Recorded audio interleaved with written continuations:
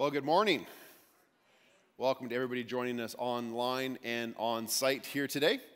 We're glad you're here because today we're continuing our sermon series called Leading Questions, where we are looking at some of the first questions or the kind of the lead-off questions that certain select individuals in the Bible asked. If you're with us in the previous weeks, we already looked at the first question God asks in the Bible. We've looked at the first question that Jesus asks in the Bible. And now today, we're going to jump back into the book of Genesis, and we are going to consider the very first question that Satan asks in the Bible.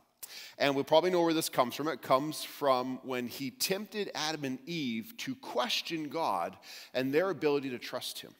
And it's a very important question for us to focus on and talk about. Sometimes these aren't easy things to talk about. Talking about temptation, it's not always easy, but it's important to do so and to look at this particular passage because as I think we're going to see today is that the question he asked Adam and Eve, he still asks today.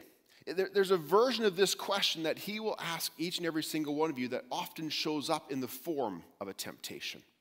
Now, if we talk about temptation, I'm going to assume that we already know a few things about temptation because we're all experienced in these types of things. And what do we know about temptation? First of all, I think it's safe to assume that we all know that everybody is tempted by something. True? True.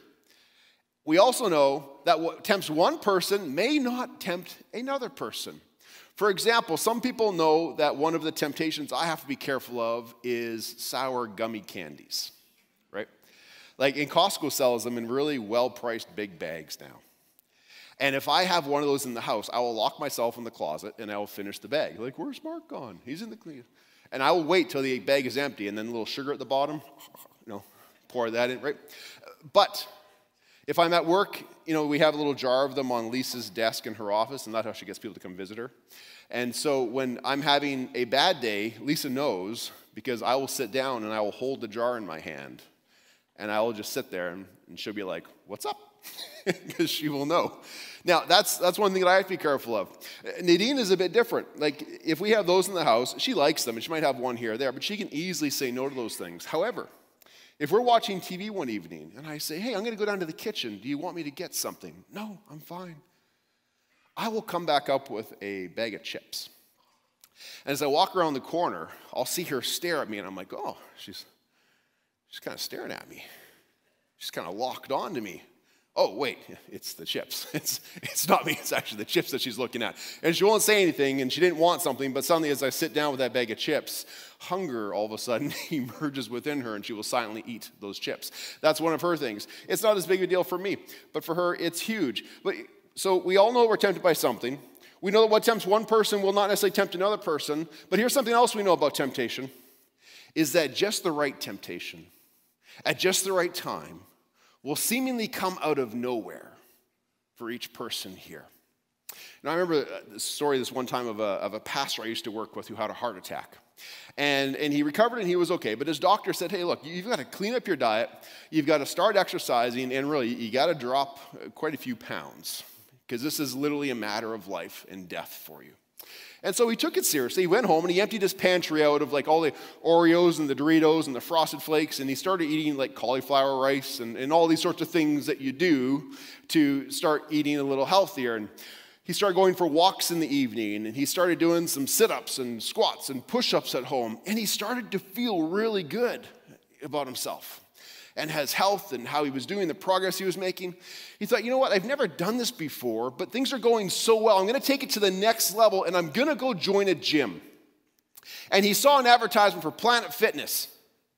It said, feel fit-tacular for $15 a month. He thought, well, I don't feel fit-tacular, but I feel pretty good, and that's the place for me because I want to be fit-tacular. And so he joins the gym. And he starts going to this place that he feels is like this safe place that he can go for continued health and continued fitness, free of temptations. I walk through the doors of the gym. It's just me and the machines and the treadmills and the sweat and health and fitness. And he walked in the door one day, and there was a table set up covered in donuts and bagels and cream cheese. This is a real thing, by the way. They do this. As a thank you to their members, on the first Monday of every month they have, or first Tuesday of every month, they do bagel days and donut days. On the first Monday, they do pizza days. You're thinking that's my kind of gym, right? But this is the situation. Out of nowhere, in this place of safety, this place, the sanctuary of health that he thought he was going to get nice and fit, and he was safe and free from temptations, there it is staring him in the face. Faced with that moment of choice, he's thinking, do these guys really want me to lose weight? This was my safe place. I can say no to the Oreos. I threw those out of my pantry, but a honey glazed, that's a different situation. And if they're here at the gym, they must be okay then, right? And it's just one, and I just worked out, and you can see the mental calculations that start to take place all of a sudden when this temptation shows up at the right time, at the right place. And his next move will determine, does he stay the path that the doctor prescribed, or will he choose to go his own way? And in Genesis chapter 3, Adam and Eve find themselves in a rather similar predicament, where they're tempted to follow the prescribed path that they've been walking with God, but suddenly an alternative path gets presented when Satan appears to Eve and asks his first question. Did God really say you shouldn't eat that? Did God really say that was wrong? See, here's the thing about the question. This question actually has nothing to do with the fruit. But it has everything to do with tempting Adam and Eve to indulge in a momentary pleasure that will ultimately cost them their greatest treasure. Exchanging the momentary pleasure for their greatest treasure. And we see that the story behind this question takes place in the book of Genesis chapter 3. If you want to follow along in your pew Bibles, right at the beginning, page 2, is where you're going to find this. If you want to follow along, there are sermon notes on the pew portal. You can scan the code in front of you as well. And what we see as we turn to Genesis chapter 3, the first 2 chapters of Genesis, God's creative work is revealed in the universe that includes and works up to this beautiful Garden of Eden paradise, where Adam and Eve walked and talked and lived in perfect harmony and community with God. And this Garden of Eden, this entire paradise was theirs, where they were free to roam, and they were free to eat of the trees, and they were free to use it as they saw fit, except for one tree. And we read about this it's referred to as the tree of the knowledge of good and evil. And God says, you cannot eat from this tree. If you eat from this tree, you will certainly die. Now, here's a curious thing I've always found about the Garden of Eden. It's estimated from some of the markers that were given, some of the descriptions were given, it's estimated the garden could have been somewhere around 1,500 kilometers square. That's a big garden. 1,500 kilometers square. Lots of room to roam. Lots of freedom to go. And if you knew in the middle of the garden there was one tree to stay away from, you could have chosen to cut down other trees to build like a 1 kilometer fence around that. You could have cut down other trees to build a sign that said, danger, stay out. You could have chosen to do those things and to stay away from it. But we're all created with this thing called free will. It's part of our nature. It's part of their nature, where we can choose to obey or we can choose to reject and go our own way. And one day, Eve chooses to wander by the tree. And as she wanders by the tree, Satan, in the form of a serpent, speaks to her and says this. He says, now the serpent was more crafty than any of the wild animals the Lord God had made. And he said to the woman, did God really say you must not eat from any tree in the garden? See, words like crafty and shrewd often get put into a negative light because of this verse. But in the reality, things like craftiness and shrewdness, and even snakes for that matter, are actually neutral. They're not good or bad. What determines if those things, those abilities, those objects, those characters are good or bad is how they're used. That's what determines if they're good or bad. And Satan uses a relatively innocuous question in a negative way as he begins to bait Eve into a rather dangerous conversation. And as we're going to see, his tactics are very subtle. They're very subtle because he quotes God's command with just a slight tweak to the wording, and Eve takes the bait. In verse 2, the woman said to the serpent, we may eat from the trees of the garden, but God did say, you must not eat from the tree that is in the middle of the garden. You must not even touch it, or you will die. The first part's true. The first part of her answer she gives is completely accurate. We can read this in Genesis 2, verse 16 through 17, where God says to them there, he says, "You are free to eat from any tree in the garden, but you must not eat from the tree in the middle of the garden. That's the tree of the knowledge of good and evil. For when you eat of it, you will certainly die." That was true. She remembered that accurately, but she added, did you notice? She added this little second directive. She says, "You must not even touch it." Maybe it was accidental. Like maybe she misrecalled the exact words that God had said. Maybe it was a long time ago, and she knew she wasn't allowed to, but she couldn't remember the exact words. Or maybe she slightly misunderstood the words. Maybe she was adding this part because she was trying to be emphatic. God said, "Don't eat it," and if he said, "Don't eat it," I'm not even going to look at it. I'm not even going to touch it. I'm not even going to think about it. Maybe that's why she added it. And in her additional statement, it's innocent enough. It's true to the intent of God's command. I think we can safely agree she's trying to honor God's command with how she responds, but the end result is that she does misquote God. She does present God's commandment in an overly restrictive manner. And that's all Satan needed. Just a little opening. Just a little thread to pull on to see if he could make this all unravel. And that's what he does, is he starts to zero in on God's fairness. In verse 4, Satan says to her, "Certainly you will not die." The serpent said to the woman, "For God knows that when you eat of it, your eyes will be opened and you will be like God, and you will know good and evil." You will be like God, and you will know good and evil. You see, every compelling deception is built upon a half-truth. And here Satan introduces just enough truth, just enough extra bits on top of the truth, just enough to create some doubt.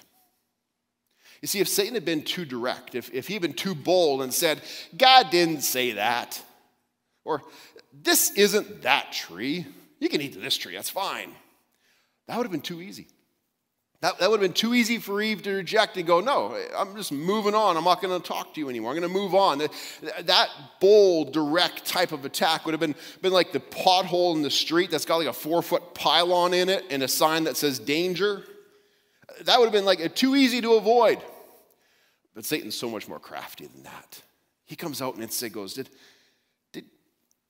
Did God say that? Is that exactly what God said? Eve, did you ever wonder why God said that? Does it seem odd to you that God would be so restrictive with that? Eve, are you sure you know what it meant? Are you sure you know what God meant when he said that?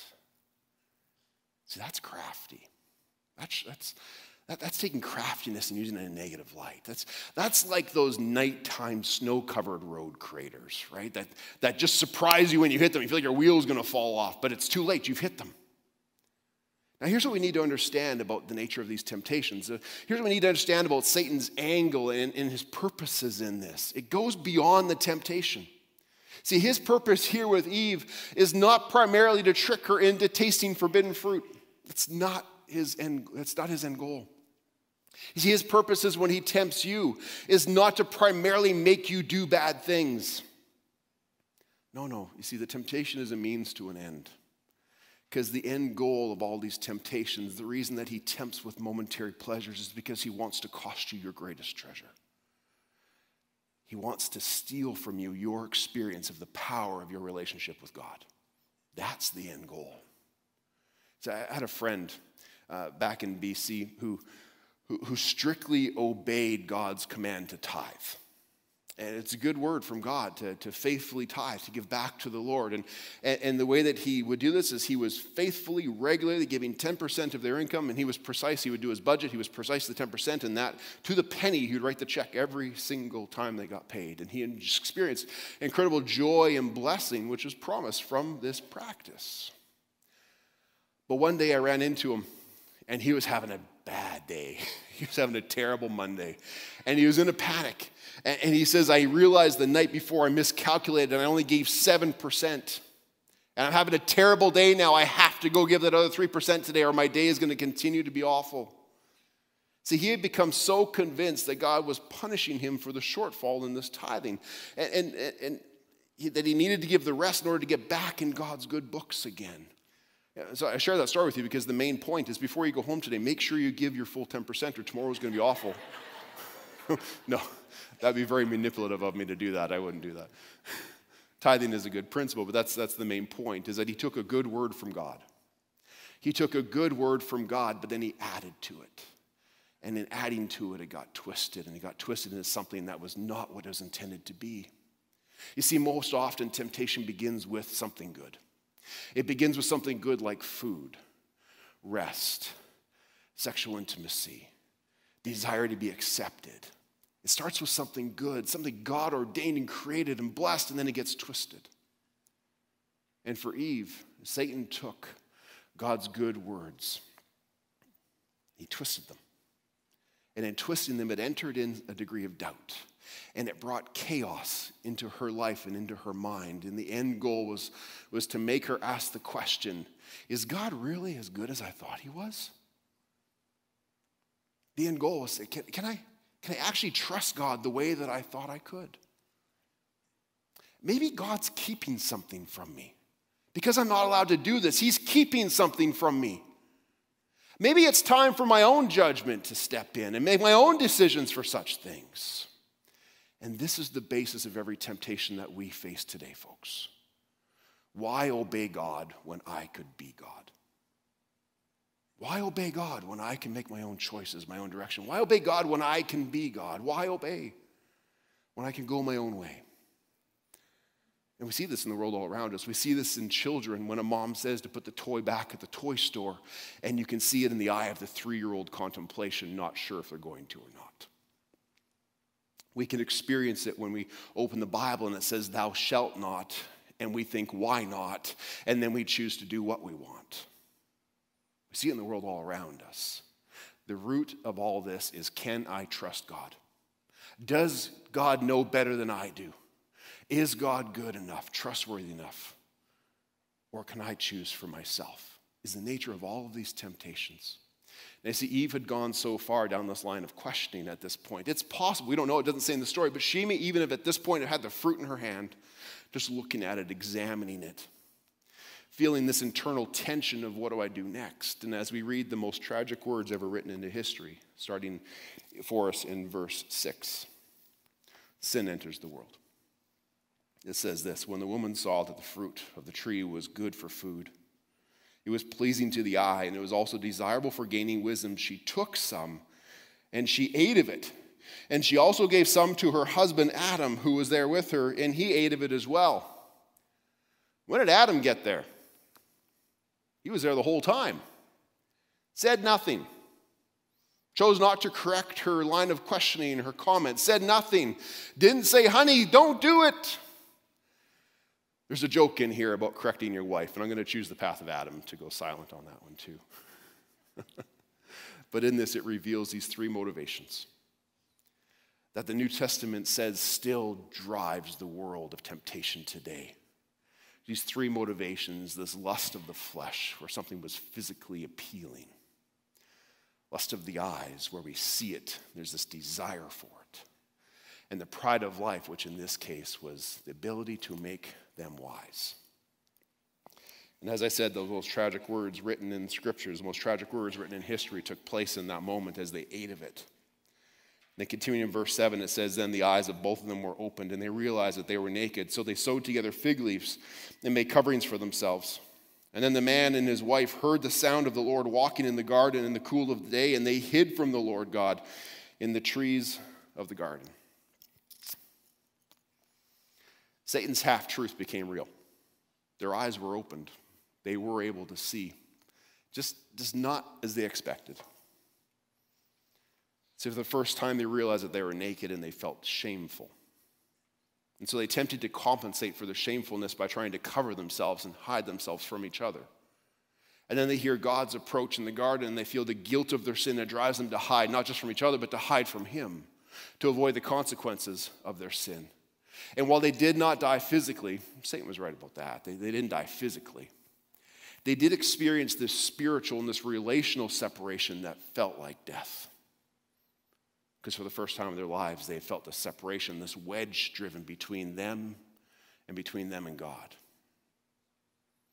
because they succumb to the temptation of momentary pleasure, it costs them their greatest treasure. I think we all know how that feels to some degree, don't we? See, we're all born with this sin nature in our lives from that point forward. We know about this. Therefore, we know something else about sin, don't we? We know that everybody is tempted. We know that what tempts one person does not tempt another person. We know that sin can show up out of nowhere. Like temptation can show up out of nowhere when you least expect it. But we know one other thing about it, don't we? Is that to some degree, there are consequences to our sins. It brings change to our lives. Sometimes it's minor change. Sometimes it can be a simple, basic little thing, like you're tempted to stay up late and binge on Netflix, and then the next day you're tired and you're not as productive at work. It could be something small, like when you go to the gym and they have a table of donuts and you eat a donut, you're like, well, I guess I'm going to look like a donut. And so you eat this. Something small and minor. Sometimes the change is private. No one knows but you. But you do know the negative thoughts.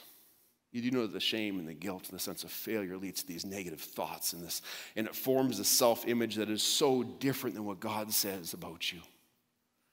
But sometimes the change is serious. The consequences can be serious. Where if you steal money, you can be fired from a job or even convicted if you are tempted by such a thing. Or pastors that I know who have committed adultery and it costs them not just their ministry but their families. Temptation has consequences, sometimes minor, sometimes major, sometimes private, but it changes things. The effects of sin can be devastating, but, there's a but. But I have good news for you. Not only has Jesus Christ defeated sin and defeated death upon the cross, offering forgiveness, offering freedom, offering hope and victory and new life to all people who will place their trust in him, not only is that offered to us, but also in our playbook for life, in the Word of God that he has given to us, in our playbook for life, it includes Satan's game plan for temptation. Isn't that good news? We have his game plan because that gives us an advantage. You see, because the same pattern that's used in Genesis chapter 3, the same pattern that's used there is the same pattern, the same tactics that are used against us today. And they're described for us in James chapter 1, verse 14 and 15, where we read this. It says, each person is tempted when they are dragged away by their own evil desires and enticed. And then after desire has conceived, it gives birth to sin, and sin, when it is full grown, gives birth to death. This is the game plan. This is his game plan. This is a look into the devil's playbook. It reveals a 4-step strategy we're going to walk through quickly, referred to as the temptation cycle. And I think you'll see how this gets played out in each of your lives as well as you consider the 4 steps we go through. You see, first of all, it talks about being dragged away, and this is sort of a fishing term, if you will. This idea of being enticed and dragged away is a fishing term. It refers to the idea of bait being dropped in the water, some sort of attractive lure that gets dropped in the water to kind of draw the fish out. By the way, you're the fish in this analogy. It draws the fish out from their place of safety. And they start to swim around the lure. They start to swim around it, and you kind of, if you ever gone fishing, you got to shake the rod a little bit, right? You got to see if you can entice it a little more, to swim a little closer and think, there's no danger. It's just bait. It's just dinner. There's no hook. Same thing happens for all of us, doesn't it? We have these lures that are dropped into our lives and the world around us. Maybe it's simple as you're walking down the street and something catches your eye. And it leads to a temptation. Sometimes you're on your phone just looking at the internet or social media and something catches your eye. Something on the internet that does these sorts of things. You have this momentary thought, this momentary desire. See, a big part of Satan's job is to go fishing. He goes fishing, looking to see who and how he can get your eyes off of what God's called you to and what he can get you to focus upon that he's tempting you towards. Do you think I need that? I deserve that. I wonder what that tastes like, what that feels like. I wonder what that would be like. And when you have those thoughts, you're enticed. And enticing leads to conception, this process of forming and hatching a plan. You've seen the lure, you've seen the bait, and now you're plotting, how do I get it? How can I nibble it without taking the hook? And you start from a place of safety. But then you gradually, but here's the key, and if we're honest with ourselves, folks, we gradually move from our place of safety out, but we do it knowingly. We knowingly know we've come from our place of safety and we know what we're heading towards. And sometimes there's turmoil and conflict inside of us because we know what we're walking towards, but we keep walking because there's this stage of conception where the knowing, the plotting, the planning, how do I get over there until all of a sudden we're in a more dangerous spot than we ever planned to be. When you open the fridge and you see the chocolate cake, but you choose the carrots. But then you go back. When you're walking through the mall, because it's good exercise, but you happen to take rest breaks at every shoe store. When you're on the internet, you're going, I wonder what's in the news today. And then increasingly, the internet searches get more dangerous, a little more suggestive. See, it's like the proverbial frog in the pot.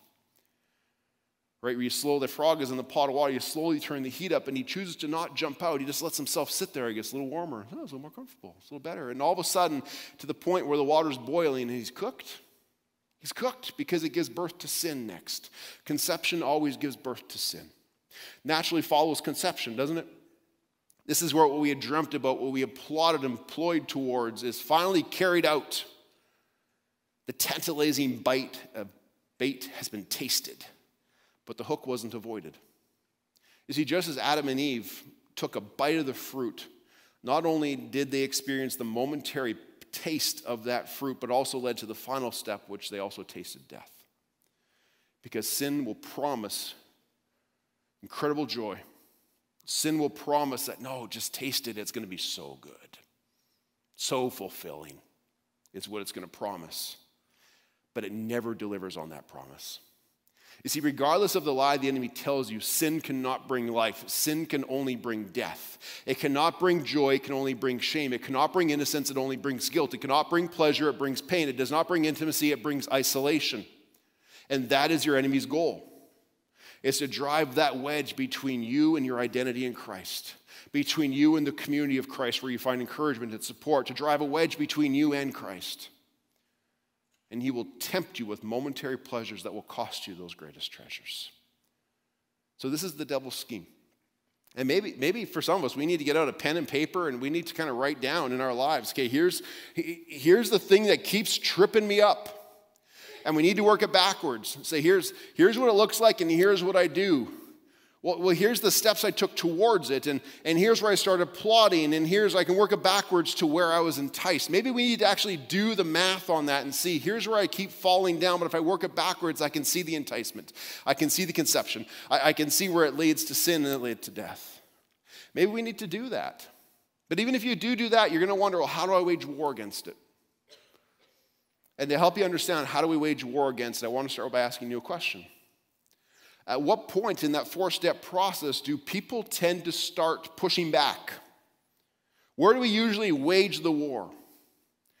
We typically wage the war. Let's give you the answer, because where it usually happens, and from years of just being alive in my own life, but also years of pastoral counseling, you know what usually happens? We usually start to wage war between conception and birth. That's where it happens. We start to wage war between conception and birth. Where we go, oh no, I've gone too far. I got to start pulling back. And we end up having poor results when we start to wage war at that point, because once sin is conceived, 99.9% of the time it leads to death. It leads to birth, and birth leads to death. Once conception has taken place, it leads to birth. This is one of the big reasons that people fail to have victory over temptations, is because they're battling at the wrong stage. See, where we need to start fighting the battle is one step earlier. We need to start battling between enticement and conception. And the reason we need to start battling there is because we can't stop the enticement. We live in a world where there are going to be lures dropped in the world all around us. That's going to happen. If you want to try and stop the enticement, the best thing you could do is move to a desert island. But even there, you're probably going to eventually see like a monkey with a bigger coconut or something. And you're going to be like, I got to get his coconut. And you're going to be tempted to go do that. The world all around us is going to entice us. We can't fight it at the enticement stage, but we can fight between enticement and conception. That's where we can fight. That's where we can fight. That's where we can choose to wage the war. That's where we can learn to do so, by not entertaining the bait. But when we see it, not allowing our minds to start plotting on how we're going to get it, that's where we start to wage the war. Because you see, here's a truth of life, whether we're talking physical, but even spiritual life as well, is that whatever you choose to feed in your life will thrive. But whatever you choose to starve will die. And if we choose to wage war between enticement and conception, if that's where we make our choice, if that's where we make our stand, that's where we will choose if we're going to feed or if we're going to starve the sin that comes from that. And the promise of the Word of God is this, that if you will starve out temptation at that stage, if you will not entertain the bait, if you will start to stand your ground at the enticement stage before it gets to conception, that temptation will die. Temptation will die. In the same vein, if you have been feeding temptation in the past and it's been leading throughout this process, very likely has caused something else to starve in your life. And that very well would be your relationship with God. And not because he doesn't love you, and not because you've stopped believing in him, but quite often because when we allow ourselves to feed the temptation that goes to conception, that gives birth to sin, that leads to death, quite often when we allow that to take place, the consequence of sin, remember, temptation leads to sin, which leads to consequence in our lives, is the shame and the guilt, and we start to go, I'm not worthy of this relationship. We start to have this negative self-concept. And when we do that, we push back. We talk about this week 1, where we hide from God and we quit reading the Bible because they don't like it's just drawing to the surface what we're wrestling with. We quit praying because we may not feel like we're worthy to pray. God doesn't want to hear from me. And we remove ourselves from fellowship because what if they know? You see, when we allow sin to thrive, our relationship with God starts to die. But over time, we start to feel like we're losing touch with part of ourselves. But there's something inside of us that's dying, but we need to feed that. And that is one of the best ways that we fight in that stage, is by feeding what we want to live and allowing the temptation to die, by feeding our community within the church and with other followers of Christ, to surround ourselves with godly people so that we have support, so that we have encouragement, so that we can build accountability into our lives, so we can fight at that stage. We can feed our prayer lives where we can share privately with God, and he already knows. Don't think you're surprising God when you bring the hard stuff to him. He already knows. Just honestly share it with him. It's amazing how he enters into it with us. When he says, where are you, as we talked about first, we can enter into it and wants to bring order to the chaos that we're feeling.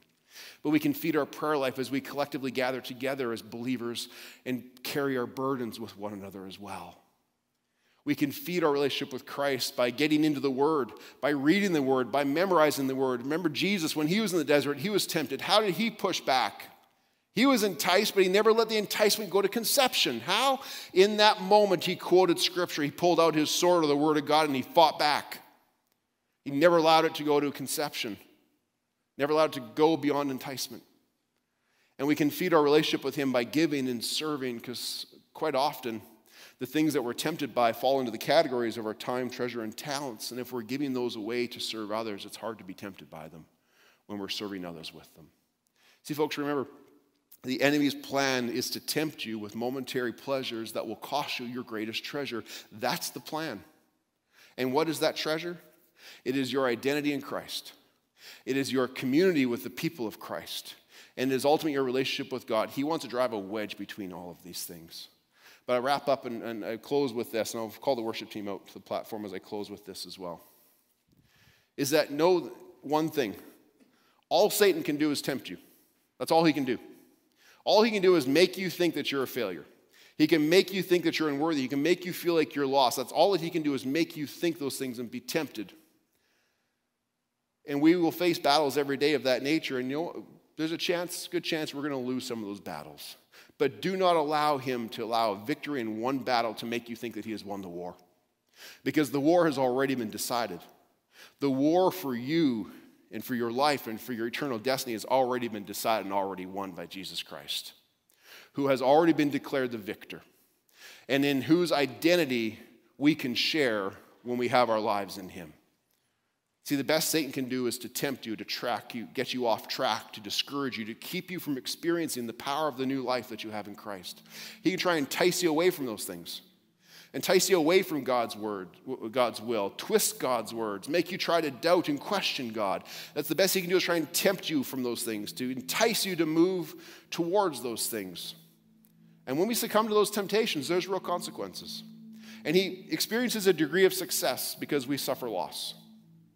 We might suffer loss of the feeling of victory we've had for a long time. We may suffer loss in relationships. We may suffer loss of position or reputation in the world. We may suffer loss of our self-image. We can suffer these things, and that's the farthest his victory goes, because he can never change who you are in Christ. And as real and difficult as those sufferings can be and those losses can be because of the sins that we have chosen to succumb to. And we don't want to take that lightly. Satan cannot change who you are in Christ. Because when you give your life to Jesus, when you say, thank you for paying the price for my sins that came to light because of the temptations I succumbed to. Thank you, Jesus, for paying that price that made me a new creation, where the old is gone and the new has come. The old is gone and the new has come. Death is gone and life has come. Shame is gone and joy has come. Guilt is gone and innocence is here. The pain is gone and the pleasure has arrived. Isolation is no more, because intimacy with the Father and the people of God is ours as children of God. You see, therefore, when we consider our position in Christ, we have everything we need to fight the battle of temptation. Because we don't fight on our own power alone. We fight in the power of Christ as we stand in the victory of Christ, the victory and the power that he won for us and makes available to us. And so as we consider that reality in which we can stand, I invite you to stand with me right now and join us in singing and reflecting upon this song as we think about the victory that Jesus Christ has won for us and the fact that the battle may be fought in our lives but does not belong to us. The battle belongs to our Lord and Savior, Jesus Christ.